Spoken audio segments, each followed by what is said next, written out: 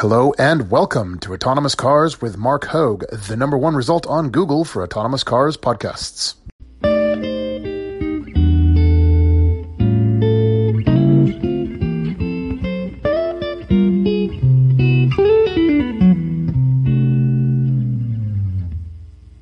I'm Mark Hogue, a California licensed attorney, a 2X startup founder, a UCLA Bruin with a background in engineering and an economics degree, and twice a week we'll be discussing the products, tech, law, policy, and societal impacts of autonomous cars as they bring about the greatest step change in humanity since the Industrial Revolution.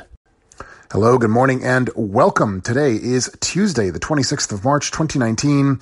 This is episode 92. A very special episode this because I'm pleased to introduce you to yet another very special guest. Today it's Dr. Justin P. Shore. Justin holds a master's degree and a PhD in civil engineering for transportation from the George Washington University, where he's also an adjunct professor and a postdoc researcher.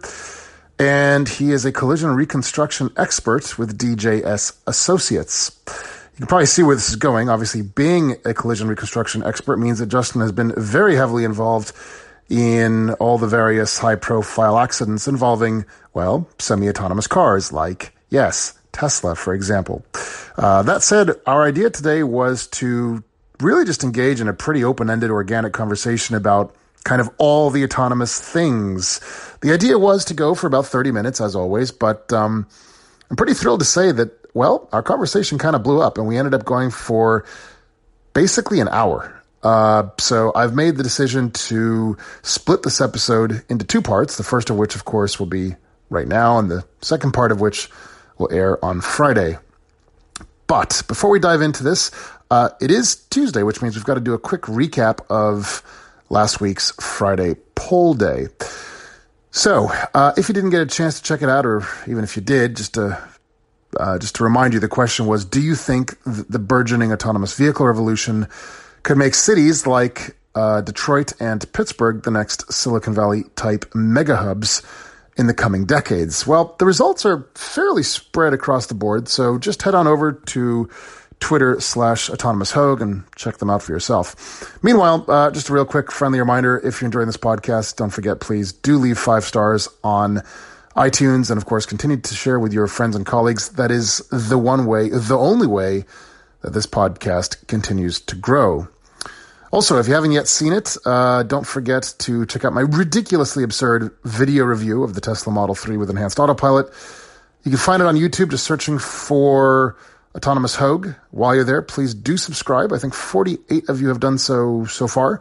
I need 100 to get a custom YouTube URL. And finally, don't forget, please do follow me on all social media at Autonomous Hogue. Speaking of social media, I'm really excited to announce that I'm finally on Reddit as of last night. You can find me at, wait for it, Autonomous Hogue. What a surprise. I'm already subscribed to the subreddit Self-Driving Cars, joining the 44,500 of you already on there. Really looking forward to engaging all of you in all sorts of thoughtful discussion going forward. So, I will see you there. Right, without further more to say about this, hope you're sitting comfortably. The first 30 minutes with Dr. Justin P. Shore, PhD, begins now. When you need mealtime inspiration, it's worth shopping Kroger, where you'll find over 30,000 mouth-watering choices that excite your inner foodie. And no matter what tasty choice you make, you'll enjoy our everyday low prices, plus extra ways to save, like digital coupons worth over $600 each week. You can also save up to $1 off per gallon at the pump with fuel points. More savings and more inspiring flavors make shopping Kroger worth it every time. Kroger, fresh for everyone. Fuel restrictions apply. 3, 2, 1. So, Justin, pretty swell to have you on the show. I'm glad. For all the folks listening, it's kind of funny. I should give a bit of backstory. Justin and I actually had the pretty entertaining chance to connect a while back. We had some pretty great conversations, and we realized, well, this is weird. We've never done an episode together. So let's kick it off like this. Justin, why don't you give us your 30-second sound bite on your background and all the awesome stuff you do with accidents. We'd love to hear about it. Well, they are actually collisions. Sorry, not collisions, yes. Accidents are action God, right? And so what I do is I am a collision reconstruction engineer. So when people get into car crashes, somebody sues somebody else, and the lawyers or the insurance company hire our firm to figure out, based on the laws of physics, what happened in the crash. We don't necessarily determine fault, but we do look at the physics-based aspects of the crash and try to determine how it happened. Before I started working there, and this is DJS Associates in Philadelphia, I got my PhD in traffic engineering at George Washington University, where I worked at the Center for Intelligent Systems Research. Well, as a physics nerd, this excites me a lot. Reconstructing collisions, because physics is awesome. Physics is awesome. We don't get too complicated with the physics. You don't need to get too complicated, I should say, with the physics, but we do use it every day, obviously. For sure. So obviously lots of collisions happening in the autonomous world. Where would you like to start? Well, I think a good place is that we just passed the 1-year mark for the Uber crash in Tempe, Arizona. Yes, we did. So I think that one, especially because there still seems to be some confusion in your mind as to what exactly occurred there. I think that would be a good place to start. No, you're right. And I had forgotten. So thanks for reminding me. Just a bit of backstory real quick. My what appears to be a misunderstanding on my part, and Justin was good enough to reach out to give me a heads up on this. My misunderstanding was that it wasn't the issue that the Uber test vehicle, the Volvo XC90, had not detected the pedestrian and her bicycle, but rather had misidentified it as perhaps a floating plastic bag in the wind, which otherwise not a thing which required slamming on the brakes, and the fact that the vehicle's own stock emergency braking system had been disabled for purposes of testing the autonomous vehicle kit. But Justin, you're telling me I've got something wrong here, so please do clarify. No, well, now I feel like you've sorted it out a little bit better. Okay. I think that the issue with this crash is that regardless of the wavering that the system did on what was it a pedestrian? Was it a bicycle? Was it just some object? Regardless of that wavering, 1.3 seconds prior to the crash, the system knew that an emergency maneuver was required. So if the brakes are applied instantaneously, as is the supposed benefit of automated vehicles, then the vehicle would have slowed to a point where the collision is unlikely to have resulted in a fatality, and the pedestrian likely would have been able to pass all the way across the front of the vehicle, since it was a passenger side impact on the front end there. So the crash likely would not have occurred at all had the vehicle simply applied the brakes when it knew the emergency maneuver was required. So I just want to make sure we're perfectly clear on this. You're basically saying, had they not, in fact, disabled the standard emergency braking system, then that crash would have been avoided, correct? Correct. Okay, but yeah, that's fine. I agree with that. But in the absence of that standard emergency braking system that all Volvo XC90s have stock from the factory, the fact still remains. The issue is, why did the new experimental LiDAR kit that they were testing, right? That issue was, in fact, an issue with comprehending what was the thing the vehicle was seeing, right? So, and isn't that the issue here? Is why did the LiDAR software, why did the autonomous software screw up? And that's where the 1.3 seconds comes from. That is when Uber's system knew that an emergency maneuver was required. So not only did Uber disable Volvo's automatic emergency braking, but Uber didn't have a system, the same as that in their software suite, and they had no way of notifying the operator that the emergency maneuver was indeed required. So Uber's technology knew that the vehicle needed to take action to avoid a crash. They couldn't stop the vehicle, the technology that is, and they could not alert the operator. Okay, no, I get all that, but the fact is, had the system properly detected it as a thing which should be avoided, then it would have stopped, right? Well, had it detected it earlier, it still wouldn't have stopped. Uber's vehicles are not, they were at that point, they were not capable of stopping for an emergency maneuver at all. Interesting. Okay. They're reliant on that safety driver who takes a lot of heat in this crash.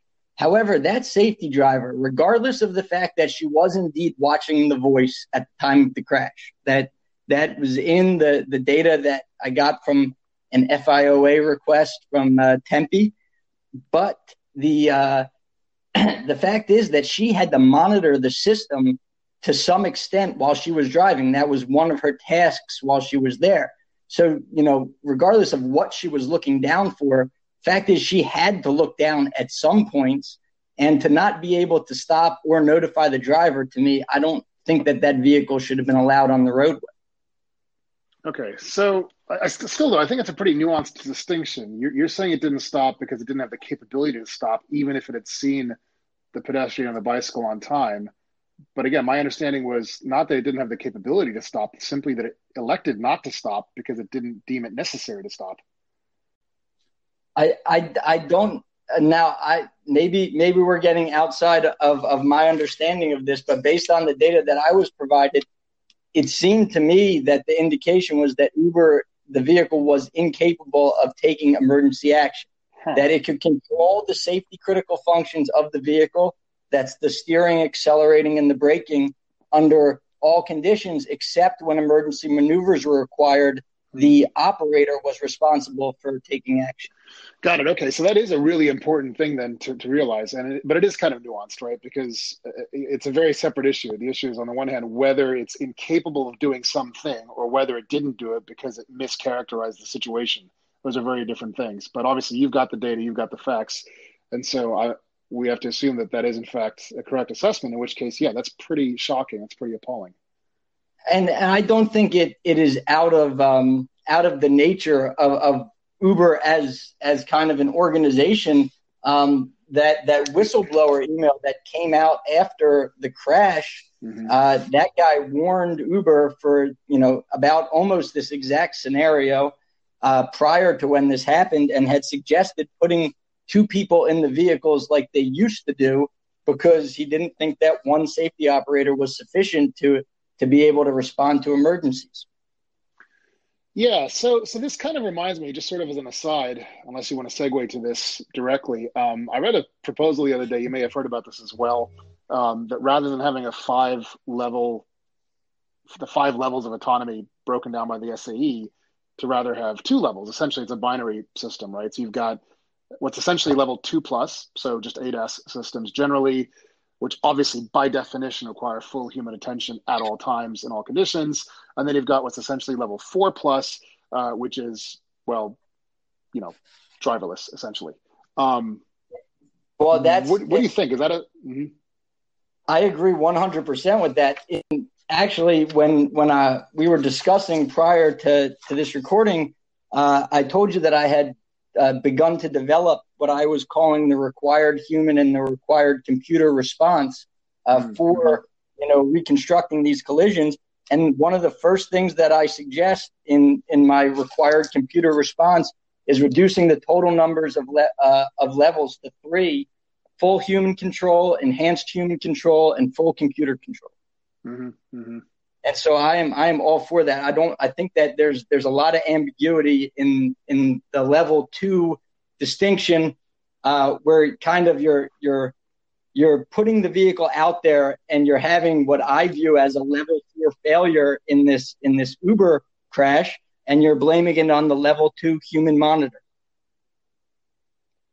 Well, that's an interesting. Yeah. Okay. Fair enough. But on the other hand, by definition, if indeed there is a necessary human monitor, well, then it's clearly not a level 4 vehicle. I mean, they're testing level 4 capabilities, but it's clearly a level 2 system.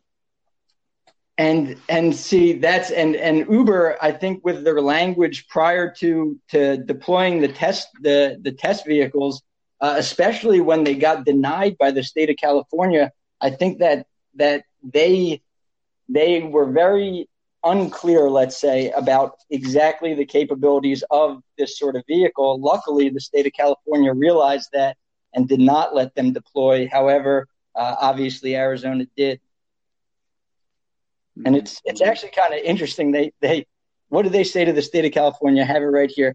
They call them like technologically deficient, or they say all these other cities have made it clear that they are pro-technology. Our hope is that California will take a similar view. Interesting. Huh. But you know, it's an interesting point, though. I mean, you're right. It is confusing because a very kind listener who has requested to be anonymous reached out to me by Twitter direct message and pointed out that I've said a thing which is a bit, well, wrong, if indeed I meant it the way it sounded, but I have a defense for that, which is simply I've said a few times that I sort of imagine that level 5 vehicles will start to kind of trickle in on our roadways gradually. So first of all, in the carpool lanes, maybe later on larger boulevards, and eventually on all streets. And he made the really good point that is by definition then not level 5, it's level 4, because level 5 means obviously driverless everywhere. And I realize that is a confusing thing to get right. In my mind, I guess the way I meant it, though, was these would be level 5 cars in the sense they could be driven everywhere, but that they were elected to be driven only in certain areas. And I think by making that distinction that you cover yourself, because that to me, if it's capable of driving anywhere, bingo, the capability. Yep. It's a level 5 vehicle. And that's what I was thinking as well. But I think the point of this is that for him to interpret me saying what I've said in the past as misstating something, that I think speaks pretty well to your point that this is pretty confusing stuff, especially since I've gone on the record rather.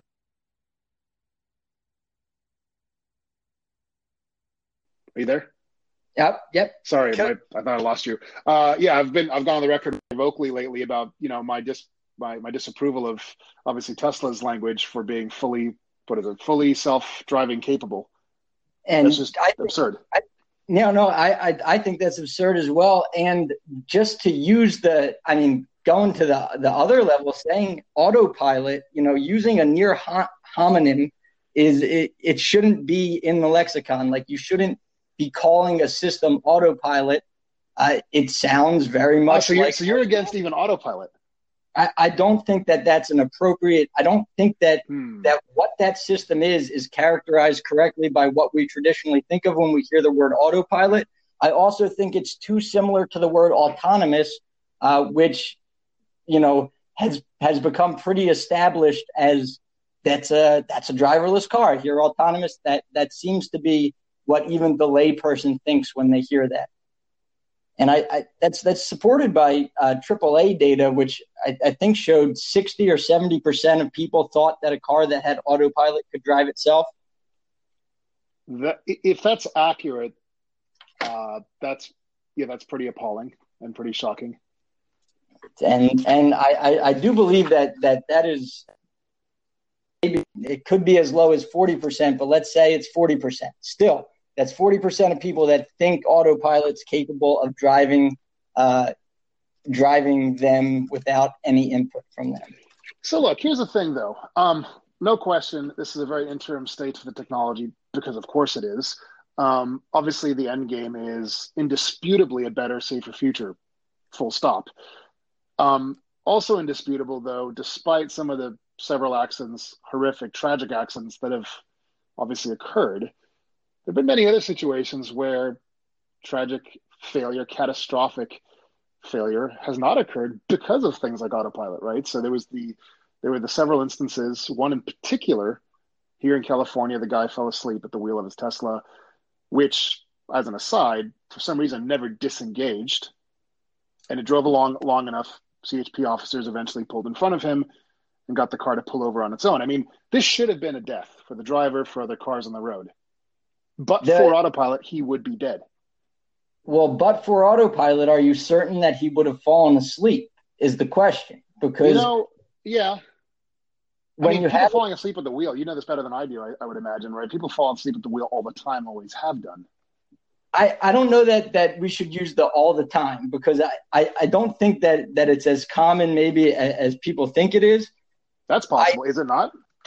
I'll tell you that this is anecdotal, but we do not get a tremendous amount of cases where we see people falling asleep. That could be because if somebody falls asleep, there isn't much of a lawsuit potentially. But the fact remains that these systems are designed to allow you to disengage from the task of driving. If the system is designed to allow you to do that, the system is inherently distracting. It's a cognitive distraction to you. So when you're trying to evaluate safety, it gets really tricky. The system itself is a distraction. So system with the alert driver, is that safer than the system being in there? Well, right now, absolutely. In the future, potentially not. But I think that there's a lot to prove there. So obviously, I agree with that last statement. There's a lot to prove, and there is a long ways to go for sure. Two quick counterpoints, one anecdotal, one just the first result I'm getting Googling it right now. So apparently there's a 2014 AAA Traffic Safety Foundation study. 37% of drivers reported having fallen asleep behind the wheel at some point in their lives. Personally, again, just speaking anecdotally, especially when I was living down in Southern California, I was averaging something like 20,000 miles a year. And I was frequently doing the drive between LA and San Francisco. That's about 400 miles each way. I've got a nearly perfect track record, even with respect to speeding tickets. I think I've had 2 or 3 in my life, and they were trivial ones at that. Even I say this just to make the point that I've always been a very responsible driver. My dad used to race competitively, so he trained me with this sort of very responsible sense of driving. Even with that said, there have definitely been a few times where, and it was my fault, I'd be driving too long, too late, beyond my own capability. And there were times where I damn nearly fell asleep. And it was very, very scary. And that's why I remember it. So I'm not questioning that. You make a really good point that perhaps in the absence of autopilot, one might be more careful about being in that situation to begin with. That's probably true. But to the extent that those who are in that situation may have been saved because of autopilot, that's certainly worthy of mention. No? I agree that anything that increases safety on the roadway is obviously a positive. I am not sure that there's enough data, and that all of the endogenous factors are the same, where you have a very specific demographic of person that is buying Teslas and using them. Is that demographic more likely to fall asleep than another demographic? Actually, probably. I mean, if you're going just based on, maybe not, maybe yes. I'm not sure. You have a bunch of well off executive types that are buying these vehicles. Maybe they're working long hours and they're more tired and they're more apt to fall asleep. Maybe they're more risk taking, and that's why they went out and got a Tesla, because they want to test the new technology. I think that there's a lot of factors that really confound the discussion. I would agree with that. And certainly, I often like to look to aviation just for certain comparisons here and there. I mean, I feel like I'm always learning more and more about the history of autopilot in aviation.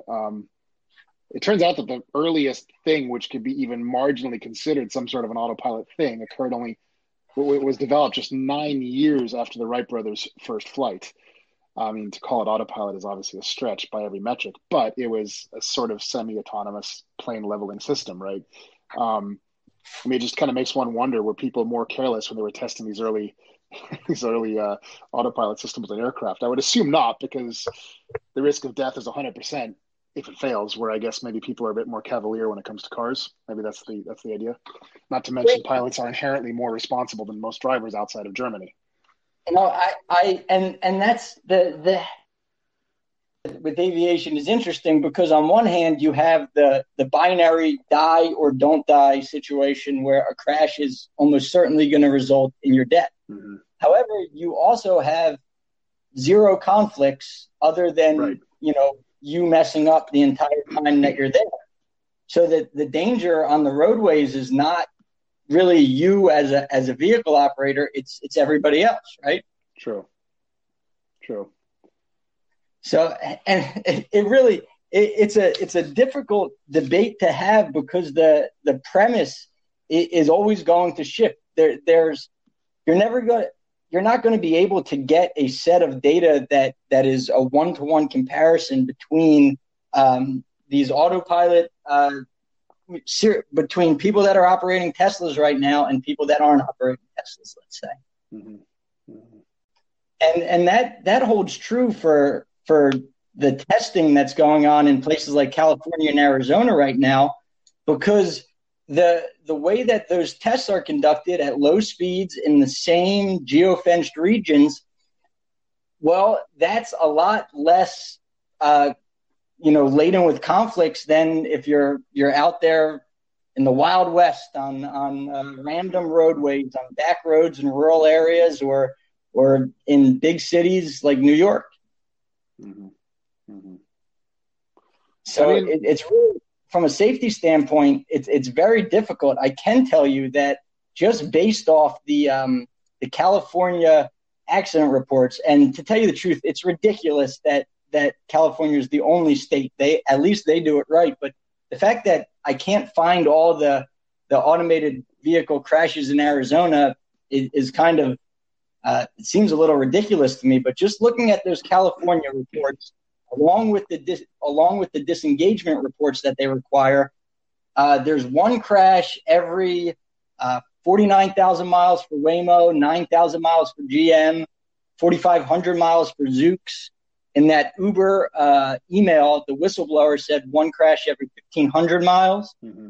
And you're looking at one crash nearly every 500,000 miles for human-driven vehicles right now. So when you put it that way, those numbers, those certainly don't sound very good. I almost wonder whether we're seeing a higher crash rate than one might expect, or maybe this is exactly what one might expect, simply because due to the nature of testing, by definition, you're more likely to be in a situation which could cause something to go all wrong. I mean, can't we liken this this is going to be a really weird analogy, but can't we almost liken this testing of autonomous vehicles on roads in a weird sort of way to clinical medical trials? Yes. I mean, right? Okay, you see where I'm going with this, right? I mean, absolutely. Mm-hmm. And I know I think that first of all, let me say that not all of the crashes are obviously going to be the fault of the autonomous vehicle in the numbers I just cited. But then again, when you have two humans, one is going to be likely at fault and the other is going to be likely not at fault. So, it's a you have a difficult comparison that you're trying to make there. But with the medical testing, I think that's the perfect parallel, because that brings up a whole sort of, all sorts of ethical questions. I can remember from bioethics in college, is a vaccine that's tested in Africa, if the fact that it was tested on humans and it was wrong, does that mean that people shouldn't use the vaccine? And, are we in that sort of a stage right now where that's actually what's occurring here in America? Yeah. On the other hand, I guess it's a bit different in the sense that one could argue that testing autonomous cars on public roads is different to testing in a clinical trial some new vaccine, in the sense that obviously you're potentially engaging other folks on the road with technology that fails, whereas in a clinical trial, the only people potentially at risk are those who have volunteered for the trial. So, right. So no one else volunteered to be run over by a Waymo van, right? No, that's a perfect point, because that's a point that I make. That it's a risk to everybody else that I'm concerned with, not a risk to the people that are testing. And thank you for bringing that up, because that's perfect. Well, it sort of puts my own foot in my own mouth, though, because where I was hoping to go with that analogy, and then I just completely reversed it myself, is that, again, it comes down to, is the end game worth any potential risks? I mean, and that's sort of one of the things I keep coming back to, at least in my own head, right? Is that we kind of need to get to that end game as quickly as possible. And that's the question. What is the end game? That is what I wonder. Is the season? What is the purpose of this? Increased safety? Is it to get everywhere faster? Is it to improve environmental quality? Is it to provide transportation to the transportation disadvantaged? Some of these goals are contrary to one another, and I'm not sure what the whole macro level goal of the autonomous vehicle really is at this point. So, I mean, I've always just said, first of all, it's got to be safety. First of all, it's safety. I think everything else should be probably secondary. Why not limit every passenger vehicle that's manufactured right now under human control to only going 50 miles an hour or slower? Oh, no. Now you sound like Volvo. But that becomes the question. If that's really the goal, then I think there's other ways to go about that. I have a few easy counter arguments to that, though. Go ahead. Okay. I mean, in no particular order. First, I don't mean to sound like Clarkson here, but speed doesn't kill you. It's coming to a stop very quickly that does. That's tongue in cheek. A more serious point is, I mean, if you look at folks in Germany, per capita, or I should say per 100,000 cars or whatever the metric is, lethal accidents on German freeways is way lower than American freeways, despite the far higher average speeds. Yes, to everybody listening, I know Germany doesn't have de-restricted stretches of Autobahn everywhere, but even the bits that aren't de-restricted are still faster than American freeways. And then you do have the bits that are de-restricted, and those are quite fast indeed. So the issue comes down to driver training. It's not the speed, it's the lack of training. Volvo limited. I think it's good. Because I agree with you that the driver training is a huge part of this. It's huge. The barrier to entry for getting a license is way unbelievable. Too easy, It's way too stupid. easy. Yeah, well, that's because in America we treat driving as a right, and in Germany and elsewhere they treat it more as a privilege. And I get that. I get that that's a difference. But look, another counterpoint I have to give is so again, going back to the drive between, say, LA and San Francisco, you've got, I don't know if you've done that before, it's Highway 5. It is literally mind-numbingly boring, and it's posted 70 miles an hour. There's three big problems with that. Number one, and studies have shown this, that when you're doing 3 or 4 hours on a perfectly straight highway, which is flat, and there's no geography, including and especially at nighttime, but even during the day, you will lose concentration and you will crash. Number two, 70 miles per hour is just, it is too slow. And everyone goes 80, 85 comfortably because that is the natural speed to drive. It just is, at least with modern cars. It's very easy to cruise at 80 to 85. Having driven in Germany, you don't really need in a modern car. There's not really a shift in concentration, at least in a modern car with modern suspension and so on. There isn't really a concentration change until you start exceeding 95 and 100. Then things start to get tricky, exponentially so.